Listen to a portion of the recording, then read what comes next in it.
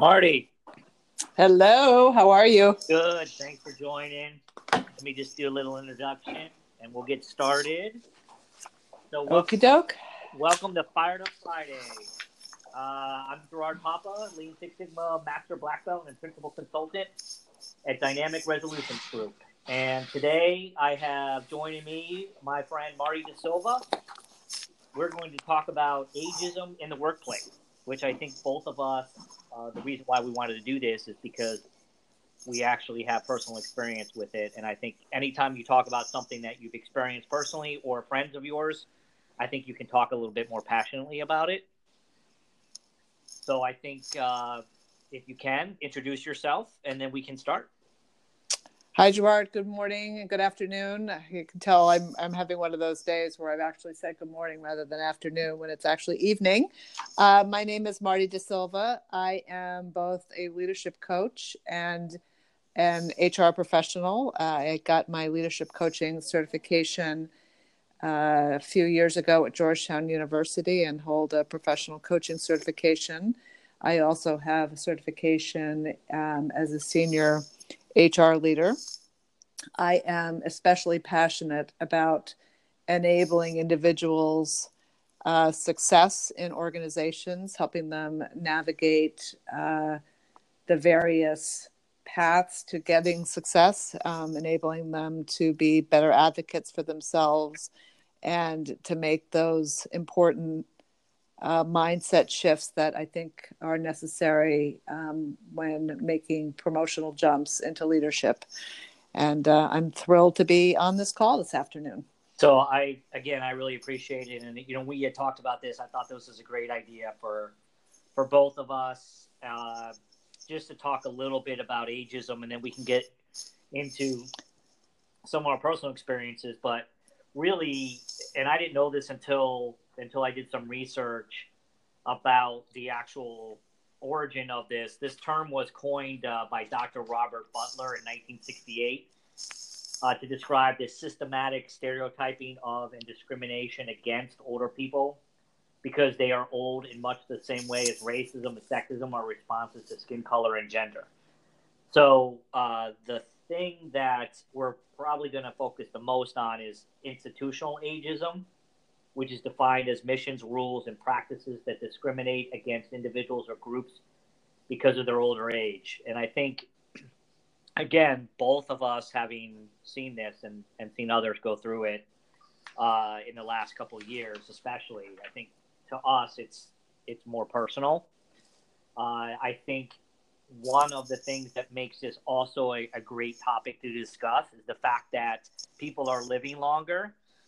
The baby boomers are going to be working longer. Our generation is going to be working longer. And I think this is only going to become even more important to address in the workplace.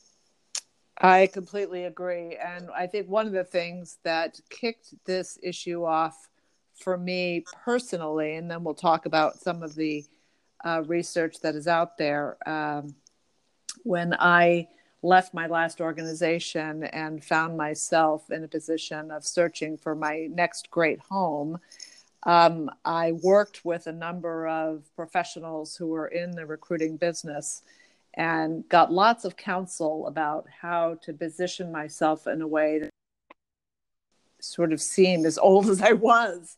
And I've read, articles about how to age-proof your resume. People counseled me to make sure that I excluded the dates of attendance at my college and graduate school, to make sure that I demonstrated that I had computer literacy, that my email account was modern and contemporary, so using a Google Mail account rather than a more antiquated Hotmail or AOL account. So that was my first sort of introduction into, oh my goodness, I not only have to present my credentials and accomplishments, but I have to prove to potential recruiters and organizations that I'm actually a modern, contemporary, hip, younger person than my chronological years would suggest. And Right. I was also really surprised that there was, at least with the career coaches and recruiters that I talked to, there was an acceptance that this is the reality of the work world, and that my job was not to fight against the reality, but to cave to it. And it highlighted something for me that I had not thought of before. I had been in the diversity and inclusion space in my last organization. I was very involved in issues around promotion and retention of women, promotion and retention of people of different ethnic backgrounds and color. But the age diversity had not really been on my radar either, even as an HR person. And the more we dig into it, the more disturbing the data is. Yeah, absolutely. Disturbing is a great descriptor. And a couple of things that I was surprised about in looking at the research. One is that we know that there was a report done that suggested that 20% of the workforce is probably going to be 65 years of age and older. So yeah, by 2030. By 2030. And yeah, that is not an insignificant number. And I think that's only going to grow as people become healthier and want to work longer, and also want to really build up their retirement. The other statistic that I thought was really enlightening was that in 2004, the Equal Employment Opportunity Commission reported that they received almost 18,000 complaints filed under the Age Discrimination and Employment Act, and that was not that far behind from complaints of sex and race-based discrimination. Yeah. The other reason, not to interrupt you, but the other reason why I think this topic is so important is it also illustrates how people make quick decisions based on criteria that has nothing to do with actual impact or productivity. So similar to the discussions having about not only your age, but your race, and people making conscious decisions not to call someone back because they have a Spanish-speaking sounding name, mm-hmm. right? Or someone who is shorter than someone else who has traditionally made less money than someone who's taller, which has nothing to do with your individual contribution. It gets to the root of basic human nature and how people make decisions, especially when they're deciding on who to call for an interview. I mean, you think it's objective, and you know my feeling about this. You think that whole process is objective and it's based on data, but it's not. It's not. It's based on people's biases and stereotypes. And I think the thing to also embrace as part of this conversation is to understand that all of us, including you and me, come to decisions with biases, preformed patterns based on our own experiences. Yeah. So absolutely. I think our discussion is not about, how do we ask people to get rid of their biases, but how do we enable people to understand, I have a predisposition toward a certain kind of individual, and I know it, and how can I pressure test myself to make sure that I'm making a decision that is as fact-based and evidence-based as I can. When I think about hiring an individual, when I think about even bringing somebody in to interview with my organization, how do I test, knowing that I have this leading, whatever that bias is, how do I make sure that I address that bias and account for it and make a decision that in fact is in the best interest of the organization and certainly in the best interest of the prospective candidate. Yeah, and I wish people would at least acknowledge that exists, right? I think most of the issues I have is that people won't even acknowledge that it's part of the dynamic, and that's where that's where I get frustrated, because I think if people would at least acknowledge that this is a issue and it does play a role in decisions, then I think we can at least start taking some steps towards it. And I think people are not as willing to acknowledge that, because you're right, biases do play. Ones that you and I have as well have always played a role in our career. But I do think that that would help at least start the conversations with some of the some of the solutions that have been thrown around. At least can start. And it's really interesting because we're living in a very heightened period of sensitivity in 2019, and I think everyone would agree that matters of inclusion and diversity are top of mind. And unfortunately, we haven't seemed what is included in that bucket are really important things in terms of closing the gender pay gap, of ensuring that applicants of color have access to the right kinds of jobs and organizations and seats in universities. But somehow in this dynamic, the age piece is the softer voice in the diversity and inclusion discussion. And I think there are lots of opportunities for you and I to talk about how do we turn up the volume on age and make sure that it becomes part of this continuing and really important dialogue on diversity and inclusion. Yeah, and I agree. And you know what? It's funny because when you use the word, you use the term diversity and inclusion, which is something that is starting to get some traction, and how much of that is ageism is discussed in that, which I think it should be included, because that's exactly diversity issue, right? And inclusion issue. So I think those are things that we can start talking about, especially since, and there's a couple things you said earlier, retirement age is going to be pushed out. I think more people are more willing now, or frankly might have no choice but to work longer. And then I think if people live longer, their retirements aren't going to suffice for the period of how long the longevity of their life, because it's going to be longer. Is, and people are healthier and they want to work. Yeah, and they want to work, right? You want to stay productive. You want to contribute to society. I think that's the one thing too. I think that gets overlooked is you want to make a contribution in some way, shape, or form, right? And work is a big part of our identity too. I mean, how much of your life, and especially mine now, do you identify with your job? So much, and being able to be a contributor and to make an impact and to be part of a community where you're putting something out there that's of value and is valued.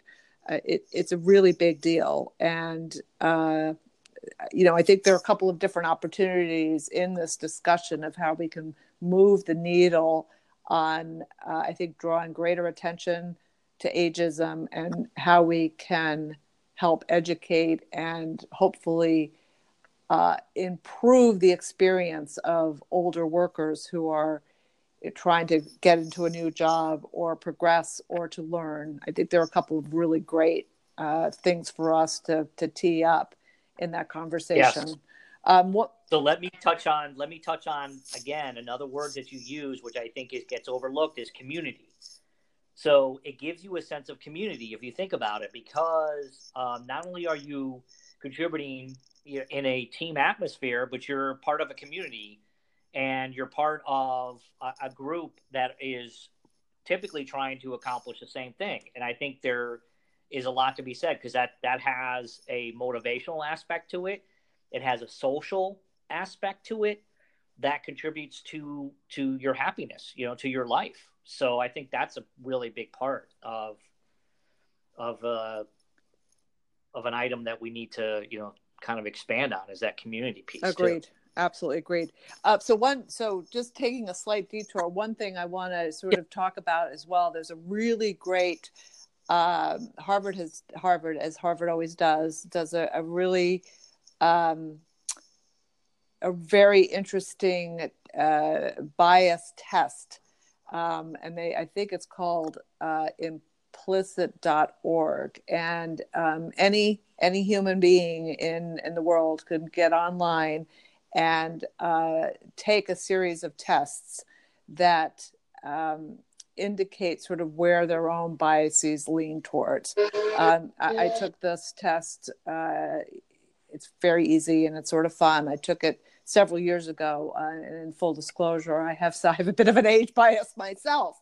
So you I took it, and so I have my own barriers about older workers that I sort of, and perhaps it's my own feelings about myself in the workplace, but was surprised to find that I tended to lean towards, I was more inclined towards youth than I was towards age. But I think the benefit of this test is it foolproof? Is it a perfect indicator? I am not sure. There's a lot of research out there that suggests that there might be some issues with that testing methodology. But I think one thing it really does is when you take it, you have an aha moment of, oh my goodness, yeah, it tells you things about yourself that you don't, you sort of put in the back of your mind that I couldn't possibly believe that I, as a middle-aged person, might have an age bias against older people. And this test sort of reminded me that, yeah, even I, talking about this topic, have some issues about, I have some my own issues about ageism. So I highly recommend that people avail themselves. You that out to tell everyone. I'm sorry. Tell everyone the yeah, website. I wish I could remember this from the top. It's Harvard, and I think it's implicitbias.org or implicit.org. Okay. And it's a really fun way of testing sort of your feelings about people in all dimensions of diversity and how you respond in quick ways. And one of the reasons why I like you is because you're willing to examine yourself and looking at it as a learning opportunity, and then willing to challenge yourself. There's not a lot of people that would do that, right? They would just tell themselves that they're not biased or they don't use those things in decision making. And that's one of the reasons why we're friends, is because you really do take this seriously and you do look at it as a way of becoming a better person. So I think that's important to note. I think it's incredibly important for us to be able to be aware of our own blind spots and the shadow side of our own personality, even as a professional who has spent most of her career in the human resources or coaching domain, to recognize that I have my shadow side as well. It's called Project Implicit. Okay. And it helps you to report on your attitudes or beliefs about these topics. And I think it's a great opportunity for people to test their own assumptions about themselves. That's great. So you want to move to some ideas on how to address this? I would love to. Okay, so you want to start us off with some of the things so it's funny, I read in the literature a lot of things that organizations can do to make their environments more age friendly. And when I read a lot of the ideas, I thought, this is what older workers want. It's no different than what every worker wants, which is opportunities to learn, the chance to progress, a sense of community, a sense of accomplishment, flexibility. That is a big issue for everybody. I don't know that is particularly an issue for people who are older or younger. So I don't think the requests of organizations that they have to change their cultures drastically to accommodate the desires of an older worker, because I don't see that they're terribly different from a younger worker. But I do think, as an HR professional, one of the places that we can really make an impact is in the recruiting and in the talent assessment conversations, at least asking the questions, how could I be wrong in my assessment of this potential candidate? What am I not seeing?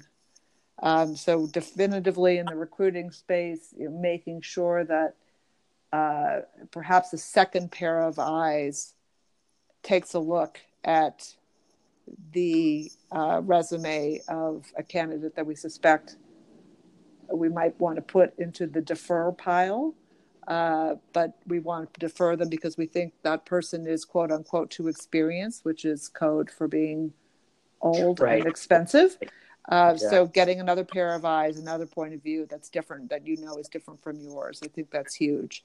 For HR managers who are sitting in rooms assessing talent and promotion opportunity, asking, what's the basis for your conclusion about that employee? I mean, by the way, we should be doing this for all of our employees, but really making sure that the assessments are grounded in substantive evidence, not in a point of view that a person, may not be up to traveling because that person is middle-aged, or that person, may not be willing to work long hours because that person is middle-aged and is going to tire readily, or that person can't turn on a computer or relate to younger people in the office. I think those are all assumptions that really trip us up and get in the way of making right decisions about extending offers and promoting candidates. Yeah, I think from the thought is, again, to touch on one of the things you said is expensive. I'm curious when people are looking at resumes, how much that really factors in. It is code for being older, but in organizations are starting to think, and some of the cutthroat organizations where they think, well, I can bring in someone just out of college and pay them a lot less. Is that a thought process that goes through people's minds, so they can bring in a 25-year-old for far less because they don't want to deal with the monetary aspect of bringing someone in who has more experience? I think making that assumption is really dangerous. Professional services, there tends to, in the world that I work, there tends to be a cadence of levels. And, typically a recent college graduate starts out in an associate role or a consultant role, and then that person moves to senior associate or senior consultant. It's possible, and I think it has happened, where a more mature worker might aspire for a role that is perceived to be too junior for them, even though that person demonstrates, has all the attributes of success required in the job description. That person is denied an opportunity to even interview because there's a perception that that person has moved beyond the role for which they are applying. Exactly. That's a great point, right? They've moved beyond, so that they might not be interested in that even, right? So they don't even give them the chance. Exactly. So one of the things too that I came across is, we were kind of doing research, is this apprenticeships and internships to create these kind of positive employment outcomes. There's research on this, and giving the ability to bring someone in on that kind of platform first, and then building into what that would mean from a long-term solution. I think that's another way that they can get people placed into organizations that probably is underutilized, because when you think of apprenticeships and internships, again, you think of something that you were going to do when you're younger, like an internship. My daughter's doing an internship, so you think of those things. You don't necessarily think of that of someone who's been in the business world for 20 years, but utilize that and those kind of techniques. So I think creativity is always important as you think about. I mean, we're living in a really interesting economy. Many more people are interested in gig work.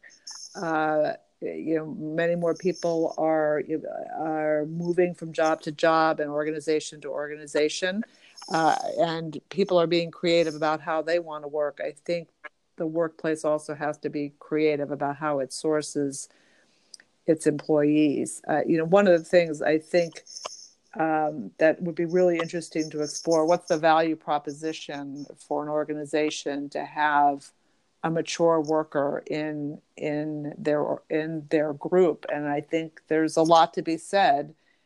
Diversity of color, diversity of gender is there's statistics that prove that is really valuable, particularly in the consulting world that I work in, where we're servicing clients that they want organizations that look like them. I think the value proposition for organizations to include older workers is the chance for mentorship, for partnering in a really rich way. I think that the benefit to older workers for working with younger people is there's something sort of exciting and fresh about working with a more junior perspective. And I think for junior staff to have a person who's seen a lot of experience and done a lot of different things, it's that stability and mentorship and counsel. I think that can be a really powerful dynamic. If you're working in a one-dimensional organization that's all people who are 25 years of age, I think you miss out on interesting partnerships that can happen generationally. did you see the movie Gattaca? I did not. Okay, so very similar to Gattaca, where everyone they're genetically coded and they're produced essentially to create the society that is perfect, right? And I think diversity, actually, more diverse organizations, I think, are more successful because you have more creativity, you have different perspectives and different ideas that you would not get if you have kind of groupthink and the same look and feel. And I think there's a lot to be said. You said creativity is, I think, huge, and then diverse backgrounds, right? Because you get different perspectives that when you're looking at solutions and you're looking at decision making, and even when you're looking at improvement, which is what I do, process improvement, it certainly helps to have multiple views of a process because you're going to get things in that room that you wouldn't have thought of because you don't have the value of having different eyes on it. And I think there's a lot to be said about that. To me, I've seen most organizations that I've worked with that have come to better solutions when they've had that going for them. I completely agree. And so I feel like there's a couple of call to actions. I think we've identified them for the organization is, even asking the question, how can I be wrong in my assessment of this candidate? Who can be a second pair of eyes to challenge my assumptions if I know that I'm leaning one way or another? I think for the people in the marketplace, and workers who are older in the workplace, I think we owe it to our community to continue to pound the table really hard for ourselves. And maybe that means even things like affinity groups, business resource groups. You have groups for the LGBTQ community in office places. You have groups that are for females in the workplace. I don't know what I'd want to call the group of people who are mature in the workplace, but I think we know that activism and change happens when a group is aligned under a similar mission. So I might even advocate having employee resource groups that really reflect this particular dimension of diversity. Yeah. So people have a common ground and they figure out how to address the challenges that they may face in their own experiences. I will say from my current experience at FTI Consulting, I have not experienced this. In fact, I've gotten nothing but a welcoming vibe. I have many peers who work in the HR domain who are in the similar age bracket. I find that the junior staff that I counsel really are hungry for the mentorship and advice that I can provide to them. And there doesn't seem to be much of a divide that we have to cross with one another. So there are organizations that this is happening. And that's the good news. The question is, I don't think those organizations are in the majority. No. And I think we have some power as 20% of the working population, or close to it, where we really need to start raising our voices in the way that our successful peers have done in the LGBTQ communities, as well as our female counterparts and our counterparts of color. Well, and again, Mari, to some of your points, this is only going to become a larger percentage. So this only is going to increase in the next 10 years. So it's not going away. It's not dwindling. So that's a big reason to call an action. And also the flexibility piece that you had brought up. I want to touch on that a little bit because I did a podcast on the 4-day work week. I think the dynamic of the work environment and the ability to provide flexibility will also be able to recruit people. It's a way of recruiting people. When I had another HR person on with me that, he's a recruiter, and he kind of similar to what you were doing, bringing in people. When you can offer that to them, you're going to get different types of people because there are people that you can attract based on that. That's a selling point to bring people into the organization. And I think we need to stop putting these parameters around things and start thinking differently back to the creativity, because I think the organization is only going to benefit from that. Everyone wins, right? Happy employees make happy customers. And I think when you have that kind of mindset, you can expand on your capabilities and you can expand on your success as an organization by leveraging that. And I think you can't avoid it. The world is changing so fast that you want to be ahead of it instead of behind it. And I think over the next 10 years, you're going to see that more and more. You have no choice if you want to be successful. That's the reality. It's, we're not making this up. I mean, these are things that are going to affect everyone. So. And the challenge and the opportunity, I think, is it's really hard to prove that somebody is ageist or not. And no one is ever going to cop to being ageist. No, I don't think it's a really subtle bias. Yes, it is. But I think the more we make people aware that is potentially something that is blocking them from hiring, promoting, developing an individual, awareness is a huge thing. And who is it on? I think it's all of us who are in that 50 plus years of age bracket, yep. We've still got a lot of energy to continue working and contributing. We have to raise our voices. And I think there's an assumption that people of a certain age, we don't want to fulfill the stereotype that people expect, that we're tired, we don't have energy, we don't have zest, we don't want to fight, we're sort of retiring, we're giving up, right. Because that's not who we are. And I think that is not who, I can tell you that's not who you and I are for yes. sure, right? I mean, we are very driven and enthusiastic, that are dedicated and committed to making an impact.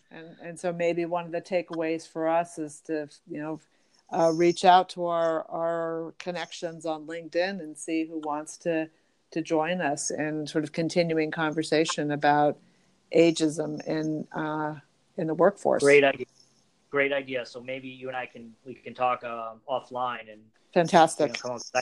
Yeah, because I think that's a great point. I wanted to touch on something that we haven't touched on, to illustrate another point, because I think this is an important statistic, and I think this is where I've highest impact for this ageism. It's the unemployed workers by age that have been unemployed for 27 weeks or longer. The highest percentage at 45% is 55 to 64 years old. And I think that's where you really can see the heat and feel that impact because of the process for which you have to go through to get hired by an organization. And that really struck a chord with me when I saw that number. Yeah, because those are pretty daunting statistics. Yeah, it goes up. It goes up so the lowest is 16 to 19, and then it just goes up every section category. So and part of that could be in part because it is possible that people in that bracket are also looking for more elusive executive level jobs, and they're maybe a little bit more picky. So I think that's part of it. Yes, I agree with you. I definitely think it's part of it, right? Because if you're by that age, you're probably looking for you were probably it wouldn't be uncommon to be looking for like something at senior vice president or CEO level, to your point, which would be more exclusive. So I think there is something to be said about that, for sure. But it's still kind of scary. It is very scary. Right? So I think the call to action is great. I like your idea. I think that's something you and I can certainly do, and I would love to do that. And maybe we can do more follow up on this podcast. It's always my pleasure to get a chance to talk to you and talk with you. I think I certainly want to do more of these with you because I think you have such a great perspective and knowledge. So I want to thank you. Oh, it's my pleasure. It was really fun. A nice treat at the end of the day. And I'm going to just wrap up. If you have anything else to add, I think that you want to plug anything you want to plug. Sure, I'm always happy to plug. So I have a full-time wonderful job at FTI Consulting. Happy to answer any questions about what it's like to work here. I am also the founder and principal of a leadership coaching practice, Nascent Leadership Coaching. If you are interested in taking your career to the next level and want to have strategize with someone who's passionate about helping people take their careers to the next level, please don't hesitate to reach out to me, www.nascentcoaching.com. Excellent. So lastly, as long as I can remember, I asked why and how come. Challenging conventional thinking. Again, I think both of us are unconventional thinkers, right? We challenge ourselves. We challenge others, which I think is a unique point and perspective, actually, and I'm proud of that. So personally, I can help you unlock your organization's potential to implement the right solution. Always ask yourself, what are your pain points? Are you willing to do something different? And are you committed to change? I think the thing I saw on some workout gear, nothing changes if nothing changes. Pretty simple, straightforward, right? So you can check out my website at www.dynamicrg.com, at Twitter at drginfo. And always remember and never forget, as Rush from the song Grand Design stated, so much style without substance, so much stuff without style. It's hard to recognize the real thing. It comes along once in a while. Thanks again, Marty. And we'll talk soon. Great. My pleasure. All right. Take care.